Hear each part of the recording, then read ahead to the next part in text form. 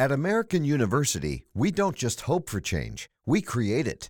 We don't just dream of a better world, we make it a reality. With a graduate degree from AU, you'll access expert faculty and connections throughout DC to develop skills and experience to turn your passion into purpose. And that purpose can make all the difference in your career. Discover the difference a degree makes at american.edu/grad school.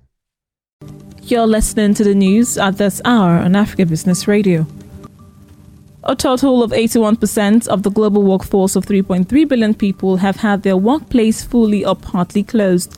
This is according to the International Labour Organization, which says it has been looking at the global impact with a series of charts.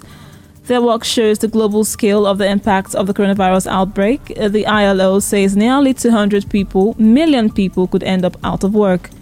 The outlook is expecting to wipe out 6.7% of working hours across the world during the second quarter of 2020. The worst hit region is predicted to be the Arab states, with an 8.1% decline in working hours.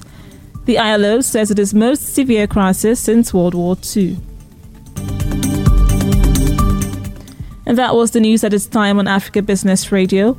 You can continue to listen live online at www.africabusinessradio.com or via a mobile app. Thank you for listening.